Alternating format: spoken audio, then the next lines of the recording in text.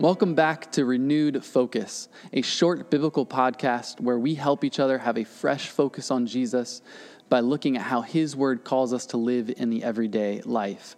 I'm Pastor Wade. Thanks for joining me.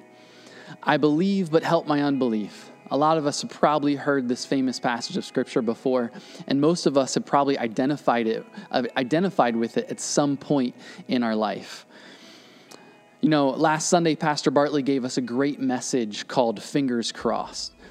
And in this message, it's all about faith and doubt and the ability for our faith to grow. And the fact is that we don't need 100% certainty, but the truth is that there's actually a lot more reasons to believe than to not believe. We have to be honest about the fact that we can't prove our faith 100%, but knowing this actually gives us the ability to grow in our faith. The Scripture talks a lot about the growth and the maturing of our faith. We also know that faith is a work of the Spirit. It's a work of the Spirit in our life, and we have to rely on God's power for this maturing of our faith. And as I was listening to that message and as I wrestled with what to talk about this past week, I really started to push into that idea of faith and doubt, and this passage in Mark 9 came to my mind. And as I started to think through the concept of where our hearts and minds really need to be at for God to really start to grow and mature our faith. See, there needs to be a posture in our heart for that faith to really start to mature and to move and to grow. And so I want to kind of look at this passage and see what it has how it deals with this topic of faith and doubt. So if you would follow along with me, it's Mark chapter 9, 14 through 29. So it's a little chunk of scripture, so stay with me, but I'll be reading out of the NIV. So Mark 9, chapter 9, verse 14. When they came to the other disciples, they saw a large crowd around them and the teachers of the law arguing with them. And as soon as the people saw Jesus, they were overwhelmed with wonder and ran to greet him. "What are you arguing with them about?" he asked. A man in the crowd answered, "Teacher, I brought you my son who is possessed by a spirit that has robbed him of speech. Whenever it seizes him, it throws him to the ground. He foams at the mouth, gnashes his teeth, and becomes rigid. I asked your disciples to drive out the spirit, but they could not." "You unbelieving generation," Jesus replied, "how long shall I stay with you? How long shall I put up with you? Bring the boy to me." So they brought him. When the spirit saw Jesus, it immediately threw the body into convulsion. He fell to the ground and rolled around, foaming at the mouth. Jesus asked the boy's father, "How long has he been like this?" "From childhood," he answered. It has often thrown him into fire or water to kill him. But if you can do nothing, take pity on us and help us." "If you can," said Jesus, "everything is possible for one who believes." Immediately the boy's father exclaimed, "I do believe. Help me overcome my unbelief." When Jesus saw that a crowd was running to the scene, he rebuked the impure spirit. "You deaf and mute spirit," he said, "I command you, come out of him and never enter him again." The spirit shrieked, convulsed him violently, and came out. The boy looked so much like a corpse that many said, "He's dead." But Jesus took him by the hand and lifted him to his feet, and he stood up. After Jesus had gone indoors, his disciples asked him privately, "Why couldn't we drive it out?" He replied, "This kind can come out only by prayer." Now, for some context to this passage, we know that Peter, James, and John were up on a mountain with Jesus before this passage that we just read happened. And they experienced this thing that we call the transfiguration with Jesus. Jesus starts to glow. A lot of crazy stuff happens. If you haven't read the beginning of Mark 9, you should really read it. It's really crazy. It's good. And then after they come down the mountain to the other disciples and the crowd, immediately all the crowd, when they saw Jesus, were greatly amazed. Now, why were all the people greatly amazed? Why were they so overwhelmed when they saw Jesus? Well, a logical answer that a lot of theologians will tell you is that Jesus' clothing was probably still kind of dazzling and white. It was still affected by this transfiguration. And it's interesting that this actually parallels something that we can see in Exodus 34. When Moses came down from the mountain and his face is still shining from meeting with God, and Israel even saw that. The same thing is happening here. People are being given a chance to behold a small portion of the glory of Jesus. They are overwhelmed with wonder when they see him. But that does not stop the mess that the other disciples find themselves in with the crowd. And the crowd gets a glimpse of God's glory, but very shortly are back to clamoring and arguing. It doesn't kind of stop them. They just kind of keep moving. We can probably stop here and make a side note and say that coming into contact with God's glory, having an experience with God's glory, getting a glimpse of who he is, it should change the conversation. If it doesn't stop you and make you ponder about the direction that you're going in, that's probably a mirror into your heart and to your soul.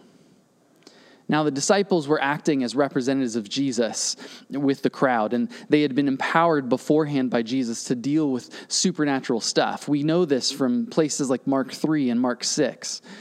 But we see them start to figure out their limitations and their abilities, their insufficiency to actually be representatives of Jesus here. They actually can't do this miracle. They were faced with a boy possessed with a spirit, and we read in verses 21 and 22 that the spirit had been tormenting the boy since childhood. It has often thrown him into fire or water to kill him, it says. Now, this kind of sounds like epilepsy or some kind of illness like that. And Scripture is clear in differentiating illness from demon possession. So we need to kind of mention that there are physical limitations that we deal with, and then there is demon possession, and God does kind of separate those things out. And the Bible is clear that evil does exist. Some of us may struggle with understanding the spiritual dimensions that we often read about in the Scriptures. But the Bible is clear again that evil does exist, and there is an enemy that is against God and wants to destroy life. That is very real, very true. But what was happening here? The disciples were facing something that was out of their league. They were insufficient in the moment, and they don't know what to do. And we can see from Jesus' response that it's connected to their lack of faith. Have you ever felt that in your faith? Have you ever felt a lack of faith? Have you ever felt insufficient? Heck, have you ever felt insufficient in life in general? Now, this passage, we see the father of this boy wrestling with the same thing, and we quickly come to a key verse, the key verse that we opened up with today, when the father cries out and he says, "I believe, but help my unbelief." The main theme of this passage is faith and doubt.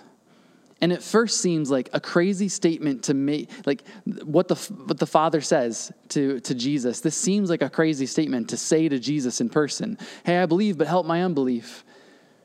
I mean, you're speaking to Jesus, and you're crying that out. And it kind of seems a little crazy, but there's something beautiful in this. There's something good here. His unbelief is not good, but his honesty is good. His unbelief isn't good, but his honesty is. The fact that he's honest with Jesus, the fact that he's honest with God himself, this is good and right and beautiful. It is the acknowledgement of our deficiency that allows God to work in our lives. See, a lot of us should be able to identify with this man during this season, during certain seasons in our life. During certain time periods in our life, we can probably identify with that cry. But the key that we need to know is that the acknowledgement of our deficiency that allows God to work in our lives. It's the knowing that, coming to that point. It is impossible for righteous people to be saved. We see this in Scripture. We see that it is right at the beginning of our walk with God, our admittance of not being sufficient ourselves, of being deficient, of needing something else, of needing God. Our admittance of our need for Him is part of our transformation at the point of salvation. This is right at the beginning of our walk with Him. You see, as Christians, we know truth and we know we can trust God, but sometimes we go through things where it seems to overpower our faith. We don't seem to have enough faith to follow Him in that moment. So we ask for more faith. And we have to admit that even our faith comes from God. It has to enable us, and it has to enable us to work out our faith. That's why our deficiency is the starting point for faith to grow in our life. Knowing that. When we get to this point, we can ask for what we need. When we doubt, we can ask for more faith. We can ask for more confidence. We can ask for more strength. When we need obedience, we can ask for the ability to obey. And here is something as a believer wrestling with faith and doubt. This should give you confidence. Someone who is away from God or moving away from God isn't going to be interested in more faith. But somebody who's moving towards God, somebody who wants to grow in their faith, somebody who wants to mature in their faith, they're desperately going to want to ask God for it. They're desperately going to want it. And they're going to rest in the fact that they're insufficient to do it on their own. And they're going to plead with God to grow it in them. That's a good place to be in. Knowing that our deficiency knowing that we are deficient is actually freeing. And knowing your faith has room to grow is exciting. And Jesus wraps up this passage by telling us to ask. We see at the end when the disciples say, why couldn't we do this miracle? Jesus says, only some things can be done through prayer. We have to rely on him. So to wrap things up, I just simply want to tell you, this week, if you are in a place of doubt, or if you want your faith to grow and to mature, recognize your deficiency and start asking him to grow it. Oftentimes, what we talked about on the last episode, we talked a lot about relying on God's power. This kind of jumps off of that. A lot of times, when we wrestle with doubt, we start to try to deal with doubt on our own. No, recognize that you're insufficient to deal with it on your own. And recognize that that's actually a good place to be in if you want to move forward, if you want to move towards God. Because you can be in that place and move away, or you can be in that place and move towards. But the person who's genuinely interested in God, and this is what gives us confidence as Christians, people who have placed our life in Jesus, we know that we're all about Jesus, and so we know we want to move closer. Recognize our deficiency and start to ask him to grow it into mature faith in our life. Ask him that every day this week and see what he does. Thanks for being with us.